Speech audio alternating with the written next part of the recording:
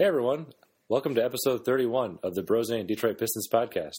Last time we talked, we hadn't quite started playing well with Ish Smith leading the Pistons, and we were waiting for Reggie Jackson to come back, and we were talking about how we're treading water. And we just thought, man, once Reggie Jackson comes back, we're going to be then our offense will be good, and our defense will still be really good, and we'll rise to the top 4 seeds, maybe to the 4 seed in the East. And as it turns out, since then, we started playing really well without Reggie Jackson, and when he came back, it threw a wrench in things. Yeah, it just seemed like both he was rusty and the team didn't know how to play with him. He kind of didn't have that explosiveness, but he was still using possessions in the same way. You know, he would do a pick and roll and just not be able to get to the rim, and then it was like, okay, now what? And then we start passing it around and jacking up a shot, and our offense just really got bad during that time, and it wasn't great before then.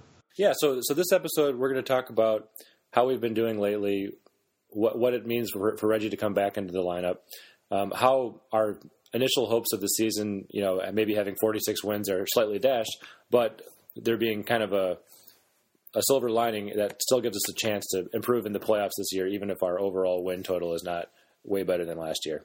So, diving right into how good we were playing just before Reggie's return, I remember being really excited. We were I had this 5-1 streak.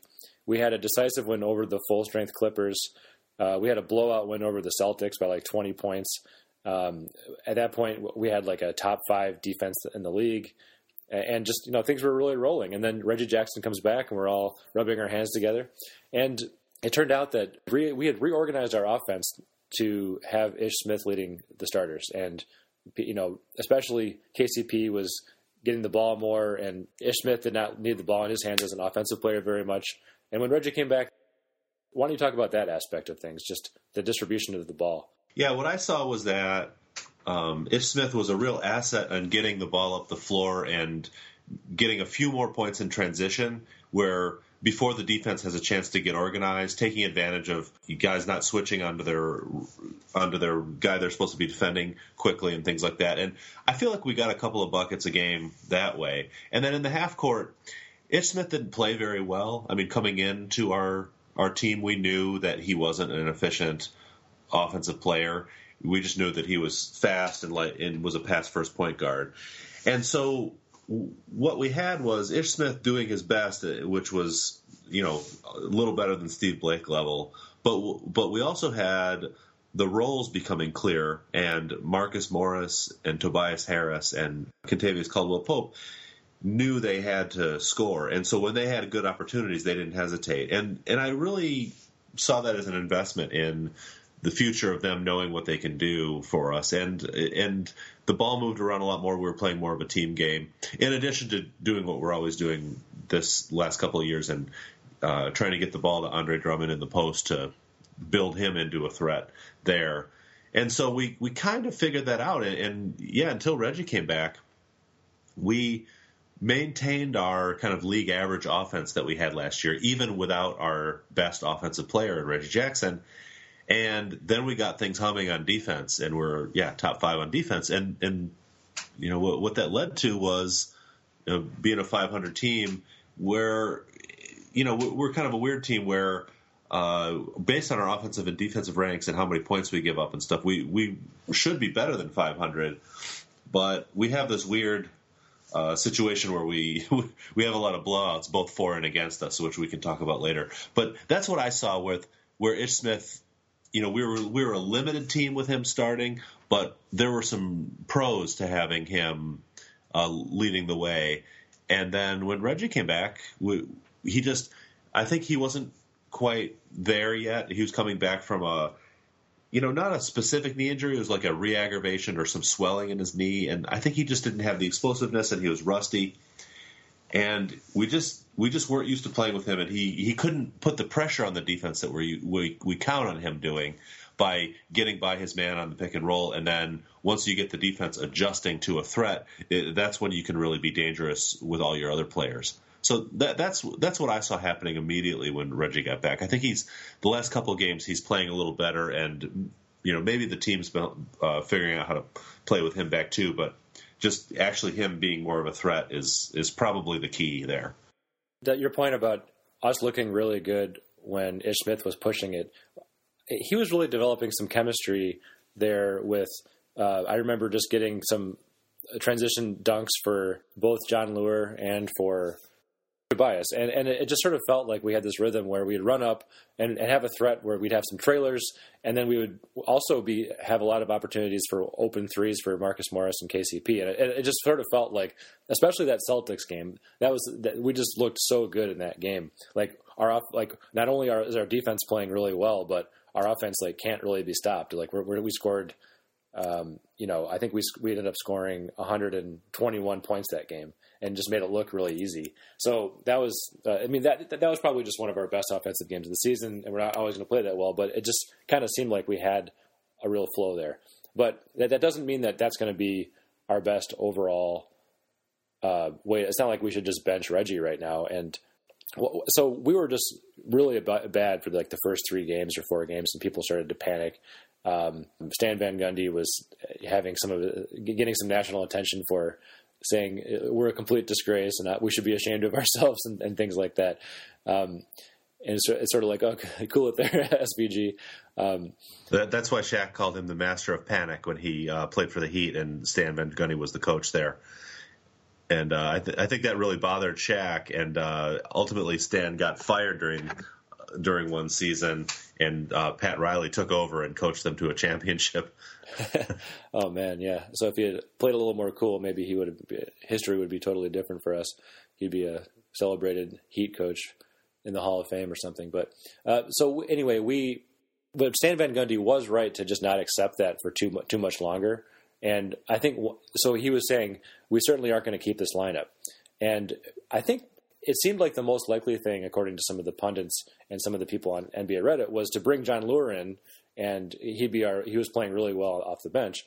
And the person that seemed most likely to be shifted to the bench would be Marcus Morris, because he's probably between him and Tobias Harris. Tobias Harris is paid more and younger, and it just seemed weird to have him come off the bench. But you pointed out astutely that Tobias Harris is another person who really needs the ball in his hand to score. And that kind of clashes with Reggie Jackson's need for that. And if Reggie Jackson would be willing to come in off the bench and really wreak havoc on second units of the other team, that could be ideal. And it turns out that's what we ended up doing. And there's some signs of that working pretty well. Yeah, and I had noticed additionally that Tobias seemed to be looking really good with Reggie out of the lineup. So, yeah, I think that's something we can go with going forward. I think long term, it seems like, Marcus Morris is more a veteran in the middle of his prime, whereas some of the other guys are younger. As this team evolves over the years, probably there isn't room for Lure, Harris, and Morris on the roster. But I think we can get through the rest of this season and maybe next with this, or who knows, maybe we'll switch back at some point. You just never know. But I saw a lot of John Lure taking some open shots when he just as well could have either taken the open jumper or pass it to Marcus Morris, who was open, and Marcus seemed frustrated with that. I'm playing Bill Simmons, the body language doctor there. Maybe I don't know what that's worth, but anyway, yeah. When Reggie first came back, we went to 29th in the league in offense. We went from average to the worst. And then we dropped to league average on defense too, and that seemed like more of a morale motivation issue. Just when things aren't going well on offense, we don't try as hard on defense. And then also, the more shots you miss, the more fast break points the other team gets. We don't have the detailed breakdown of the stats to allow us to separate out, how well they're playing in the half court, versus, giving up more fast break opportunities. But since we made that change, it hasn't completely turned everything around. In fact, our defense has stayed about league average in those 4 games before, tonight we beat the Heat. But at least our offense has gotten back to close to league average, from worse to, being within shouting distance of league average. So it's I think it's just a slow grind back, but Reggie himself has been playing well. He's been scoring. He's had a couple of 20-point games. I'm hopeful that we could really get some momentum going the rest of the season now that we've had this, period of discombobulation. Definitely. And I'm also pleased to see that Tobias Harris is playing really well off the bench, and maybe he can embrace being a sixth man. He has embraced it, and he's still getting nearly the same amount of minutes. And another thing I've noticed is that the lineups are not, we kind of rotate in different pieces of the bench kind of slowly. I don't know, like Drummond and Marcus Morris tend to stay out there the longest, and we'll kind of sub in Ish Smith and then Tobias. It's almost like the starting lineup before Reggie Jackson got back. We kind of get a second starting lineup for a little bit, where you have Ish Smith and Tobias Harris with Drummond and Morris and KCP for maybe 5 or 6 minutes until we start to finally bring in the rest of the bench guys.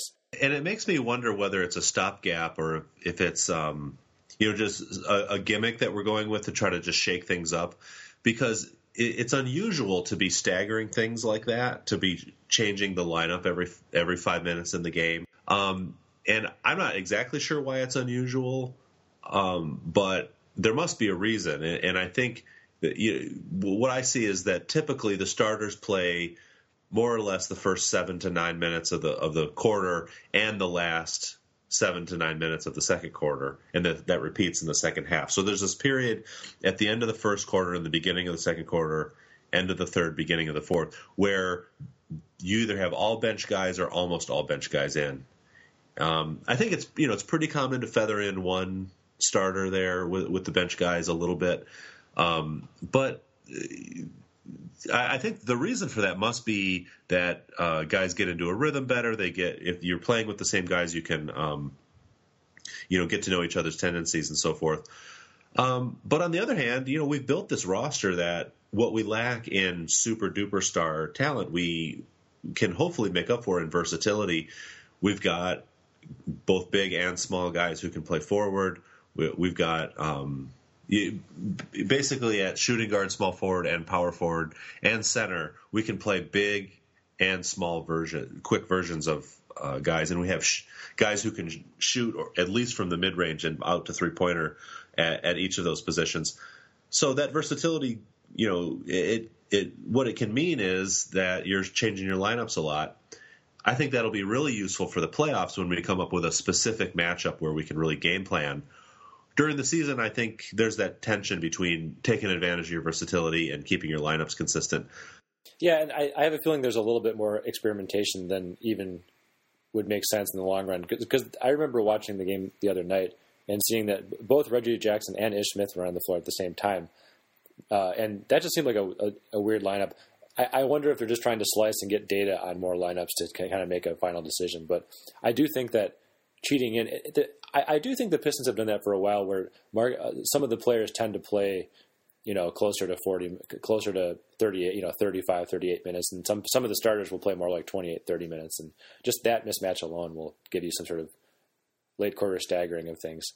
That's true, and we have had our Reggie Bullock, was supposed to be our main backup shooting guard. He's been out for a couple of weeks with some injury. I forget what his injury was. So, our choices are to play Darren Hilliard, who's not as good, or Stanley Johnson, who's kind of too big to be the ideal shooting guard. So I think that dual point guard action was kind of during when we're struggling a lot and we're just trying something. I actually didn't catch that game, so I can't really speak to how well that worked.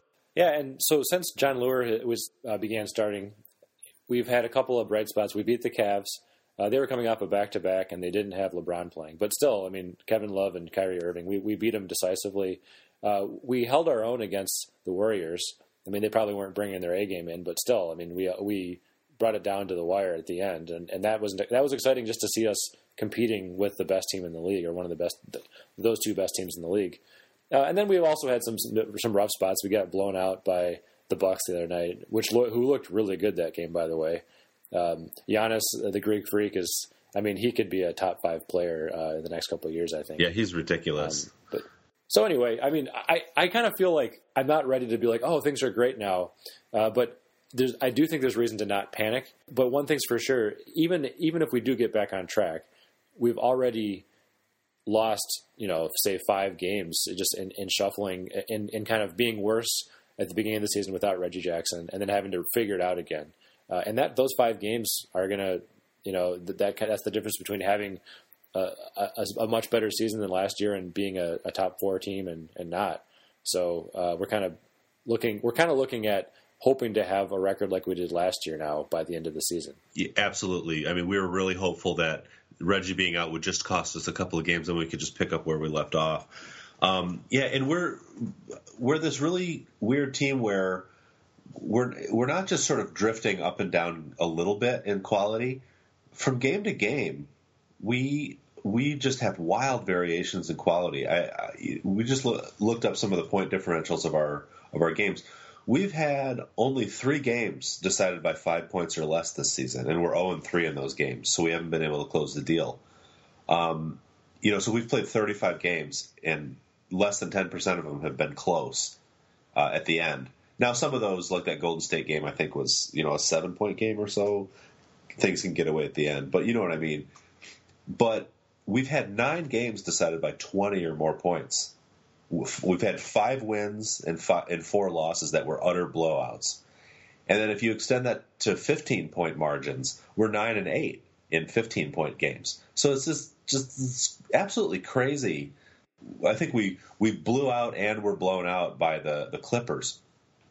And so you take that with the fact that we've had some really long stretches having great defense, and then Reggie throwing off our offense. What I'm seeing as a kind of a unifying theory here is that we're really kind of a rhythm and morale-based team, and we can get on some absolutely devastating stretches where we get things humming on defense, we get a stop, and that gets us into the mindset where we're playing disciplined and offense, passing the ball around, executing our plan, and then once we score, that motivates us to try hard on defense, and we can get fast break points. And when we're playing great defense, we tire out the other team trying to score on us, and then that helps our offense. So it's just like there's these feedback loops where when we get it going, we can actually just blow teams out of the water, and we have those 9. What did I say? Oh yeah, we have those 9 15-point wins. And then the other thing can happen. I just doesn't it seem like if we miss a shot or something doesn't go well, we turn it over.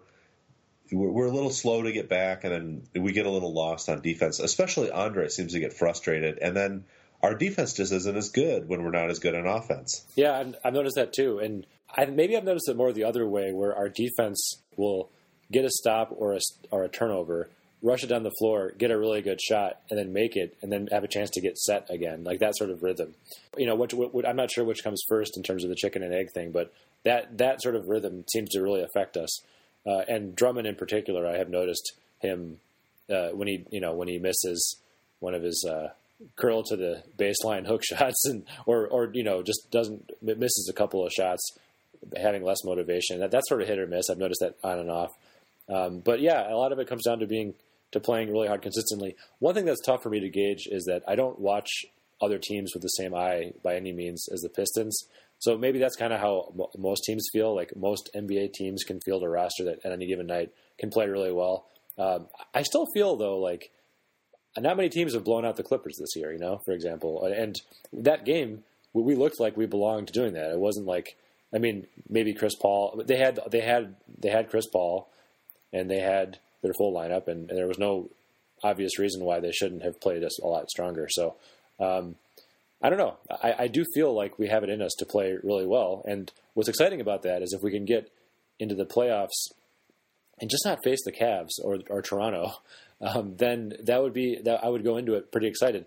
So the challenge is, like I was saying just a second ago, we are basically hoping to be about as good as we were last year by the time the season's over. Like if we win 60% of the rest of our games for the season, we'll finish 44-38 like we did last year. However, here's where we have a shot. Unlike last year, that would get us the 4th seed at the current pace of the East right now. Whereas last year that got us the 8th seed.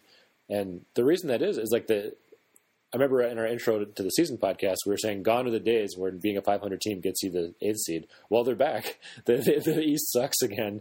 Or there's like the big middle class of the East has all been shifted down proportionally because the Cavs are so much better and and Toronto's playing great as well. And I think the Celtics are the one team that kind of clawed their way out of that pack, and they're actually measured markedly better than the rest of that pack of people. Yeah, I mean, I agree with everything you said. But we should point out that saying maybe we could claw our way to the 5th seed. That really is possible given how devastating our team can be once we get it going. But right now we're the 12th seed. I mean, we got to stop crapping the bed and make the playoffs. We have, our record's almost the same as Orlando's, which is just a basket case. And then, Indiana has some talented players, including Paul George, who's better than every player on our team. The Chicago Bulls started out well, and they seem to have some turmoil right now. I feel pretty good about passing the Chicago Bulls if we get it going and they stay in the doldrums. The New York Knicks, they have Kristaps Porzingis and Carmelo Anthony there, but they've got a bunch of guys who could get injured at any time. Joakim Noah and Derrick Rose, and they have no bench. The Washington Wizards have been really hot and cold. Those are a bunch of teams. If we pass all those teams, we get to the 7th seed, and it really is realistic. We just another thing we have in our back pocket is we really do seem to invest a lot of possessions in trying to get Andre the ball in the post for his hook shots and stuff. And gosh, I've been talking about that in kind of a positive way as an investment in the future, but now that we're kind of in danger of missing the playoffs, I'm starting to wonder whether we should reallocate our portfolio, if you will, and just start having Tobias Harris and Marcus Morris use more possessions, and just have Andre go back to being a pick and roll threat over and over again and doing rim runs after rebounds. I think there's a middle of the road solution where we don't have to expect him to not ever take a pass into the post and do a post move. It would just be like every game I watch, I can just picture Special K.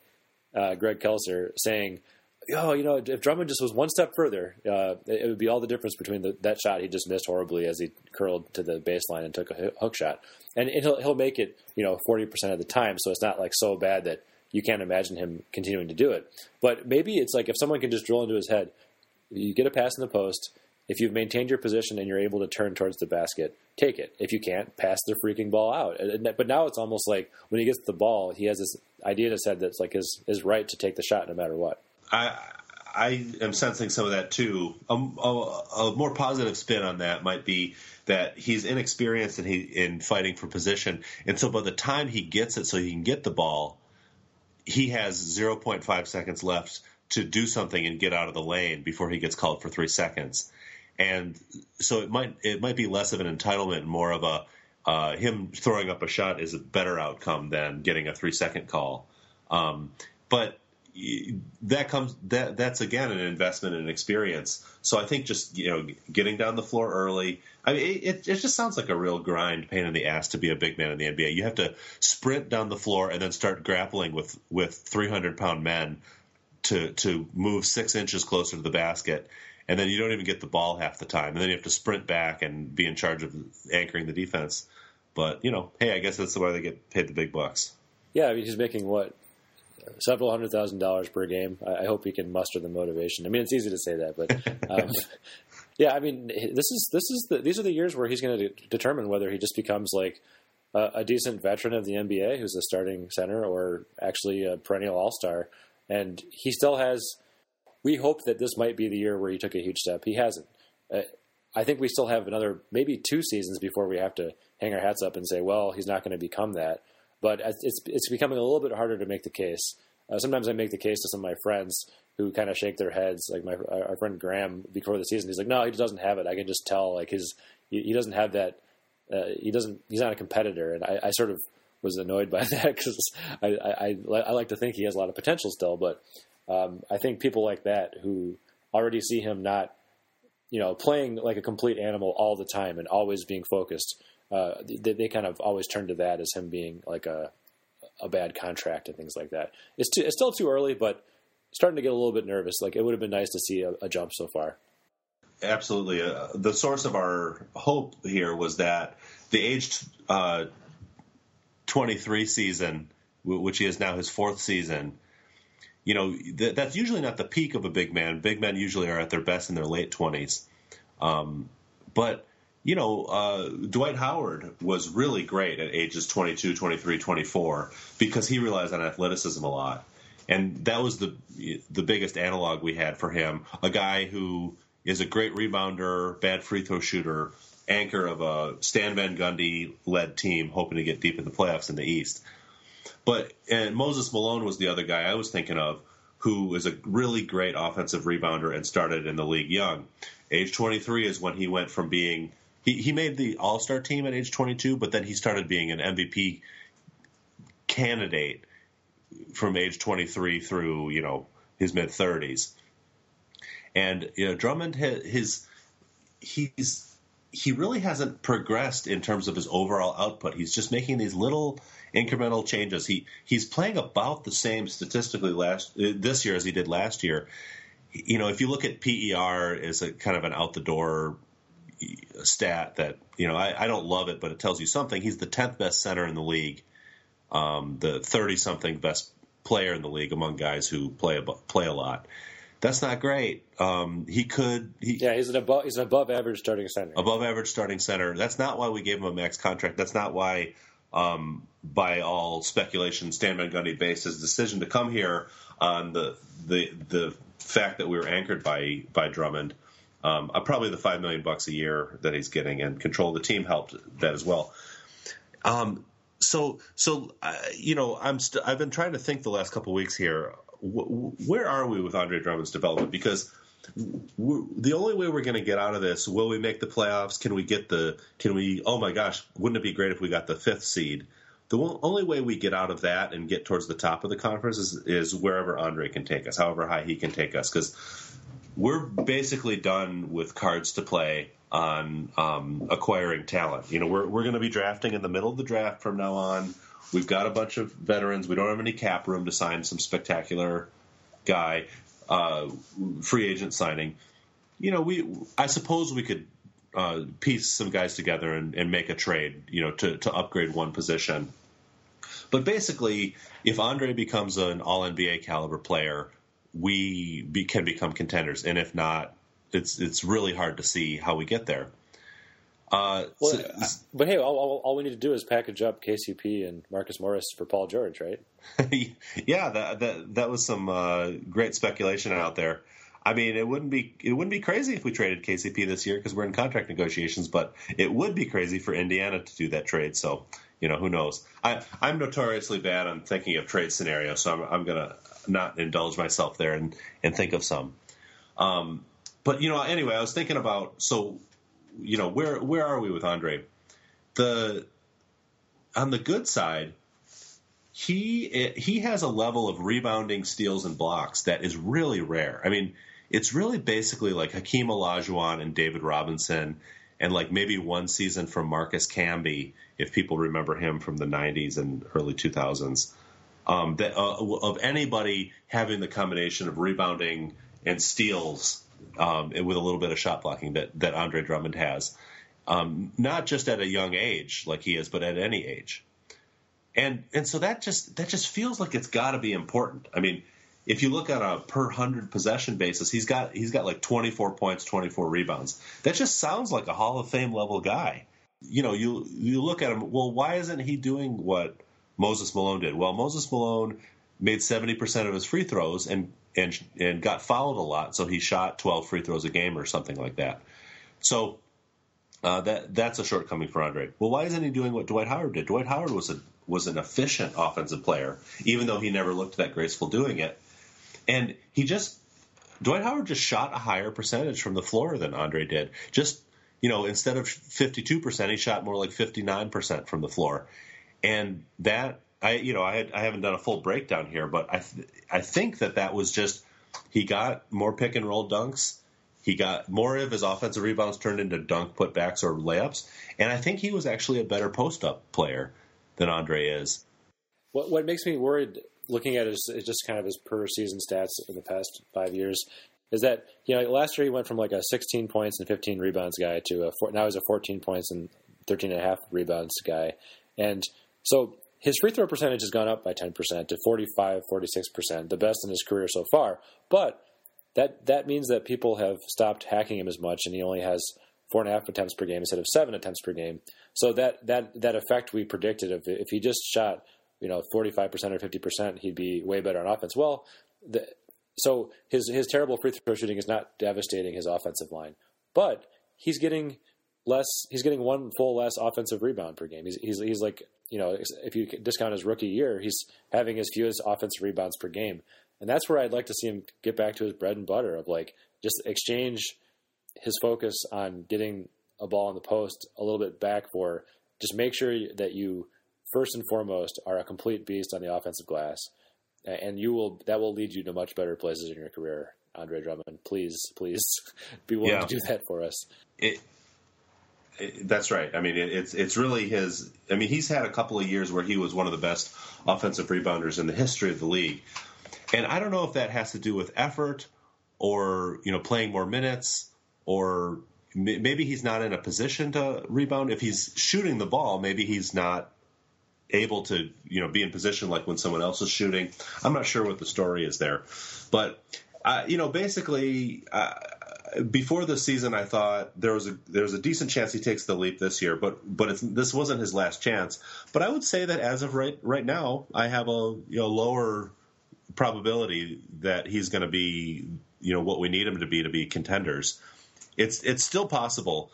He could do it next year or the year after, and it wouldn't be crazy to have a guy take the leap at that point in his career. I think that the last source of hope is that in addition to being an all-star last year and having a pretty good PER in the low 20s, he's been changing the type of player he is. I mean, his first couple years he was just run around, try to fly around block shots, rebound, dunk it if you get it near the basket, and now he's trying to be a threat. He has more assists and turnovers because he's trying to pass out of the post.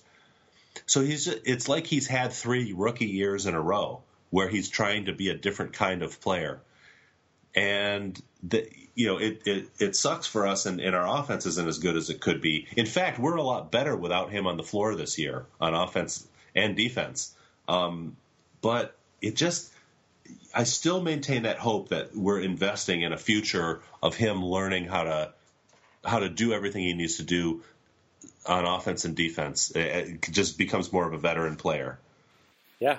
I mean, yeah, I agree with everything you just said. Well, why don't we talk a little bit about Jon Leuer?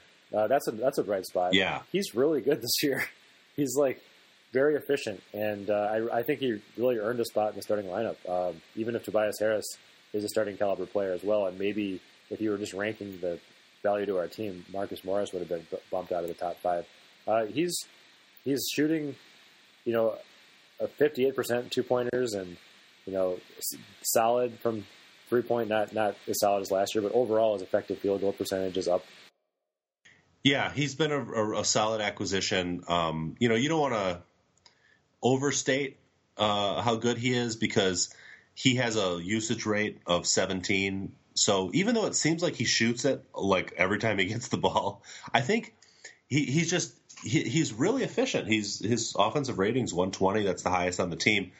I think what that means is that he is a really good role player playing the role that he needs to play. Like we're using him absolutely right. His skills complement the other guys on the floor. We can have plan A is Reggie tries to penetrate or Andre in the post. Plan B is we pass it out to Marcus or Tobias or KCP and they hit an open shot or create. Plan C is maybe those things didn't work because they're being double teamed and you pass it to Jon Leuer and he's open and he does something with it. And he's making the most of those opportunities. He's not carrying our offense. So, we're praising him, but he's not going to be our first, second, or third best player on the floor. But he could be our 4th best, and he could be a real asset on both ends of the floor. So it just really helps to have that kind of two-way player who can, fit into a cog in a working machine on offense, and has the size and team defensive instincts to play well on defense. So I've been really pleased with him. I think he's a real upgrade over Tolliver. Gosh, poor Anthony Tolliver. I forgot his name for a second. And so, yeah, I mean, I think it's good to try him out in the starting lineup. I'm happy if it works to keep him there or to put him back to the bench and just have him play useful minutes. So, President Stan Van Gundy made a good acquisition there and getting John Lure. Yeah, and another person I've been keeping an eye on that was maybe we talked about as a disappointment last episode, but we can say there's some signs of life here, is Stanley Johnson. Yes. He was completely invisible to start the season. And when you really look at it last year, he was sort of confident looking, but when you looked at it, kind of terribly inefficient on offense. But he just really didn't look like he had any sort of mojo. And I think he's starting to look like the player that I was hoping to put positive spin on, namely that he is kind of resetting expectations for himself, being a defensive first player, just trying to make the right decision every time he gets the ball, which often is just to pass it and not get any stats for himself, and play solid defense. And, he's actually fought his way back into getting some minutes every night. There was a while there where he wasn't. He had several DNPs, coach decisions. So I'm glad to see that it does not look like it's completely like this guy's just not going to even make our starting lineup for the whole season. Yeah, seeing him get minutes is good, and Van Gundy's been, when he's talking about him, I think after the Atlanta game, he said, I don't mean this in a bad way, but tonight was a real education for Stanley chasing Kyle Korver around because Kyle Korver really knows how to play basketball. So he's still getting that kind of like backhanded compliment type of thing. And yeah, I mean, he's really just doing the minimum possible to stay in the lineup. He's trying hard. He has a good attitude, but he's not delivering yet. We've had times when young players, really stepped it up all of a sudden. Like Tayshaun Prince was a real nothing his rookie year, and then in the playoffs he started playing really well that year under Rick Carlisle, and then he was good after that. But gosh, he's not hitting threes. He's hitting less than 30%. He's not hitting free throws as well as he did in college. I don't know if it's a confidence issue or he's playing a new role and he's confused or it's hard to do well in spotty minutes or what. But I think the chance of Stanley being an all-star or a starter in my mind is going down a little bit. I still think it's possible. He's still super young. He's 20 years old. So we've got 5 years before we need to give up on him.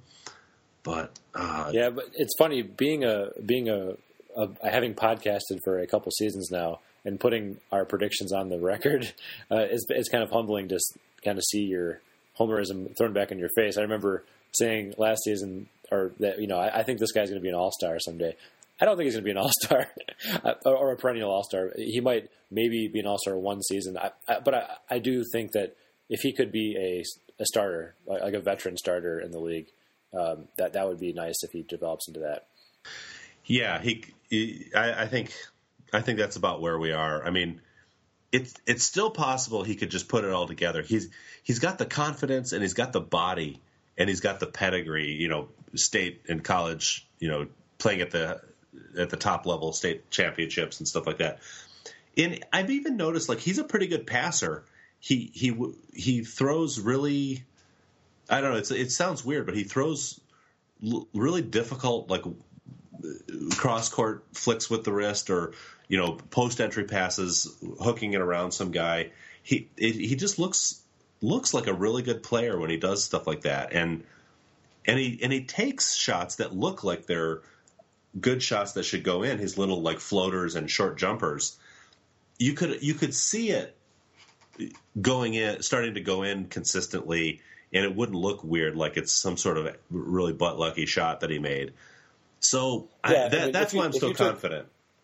If you took most players with his stat line, you could not put together a highlight reel that would impress you.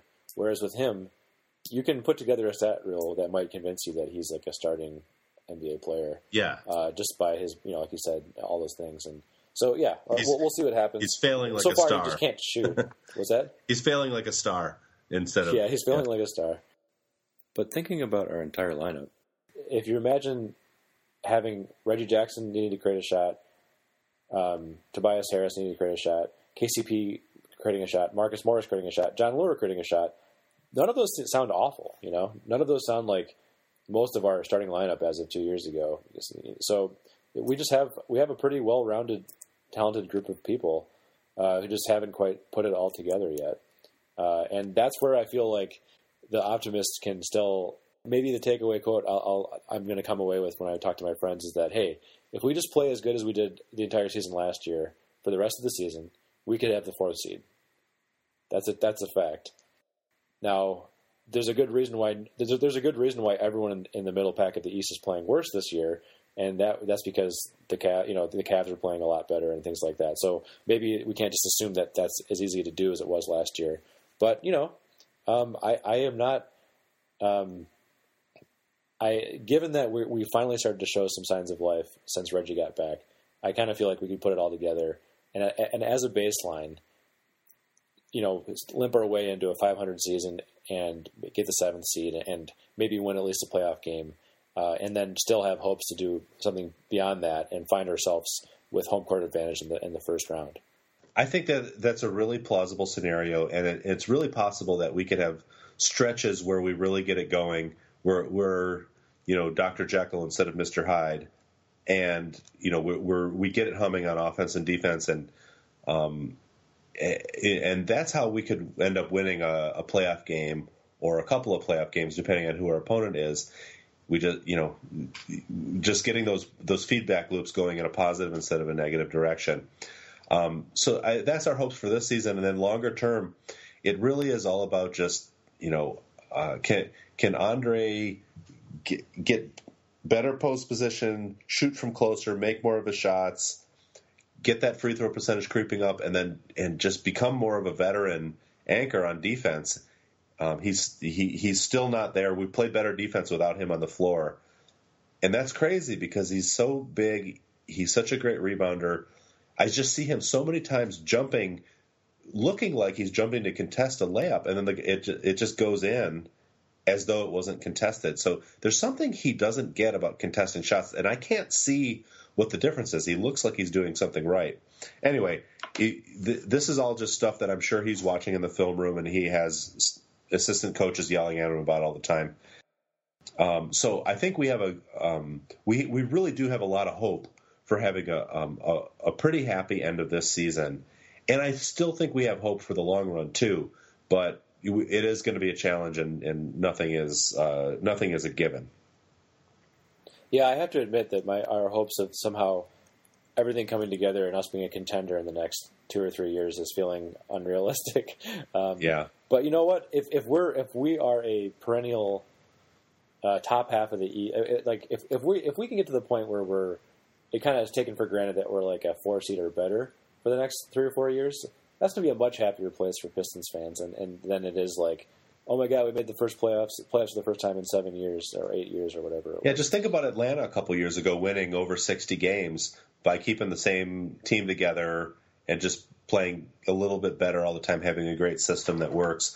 Stan Van Gundy took the Orlando Magic to the finals with that system. And they had Dwight Howard, who was a Hall of Fame level player, but he wasn't like a LeBron James. So, yeah, I guess we could just keep saying the same thing over and over again. There really is hope, both for this season and for the future, but it's not like a sure thing.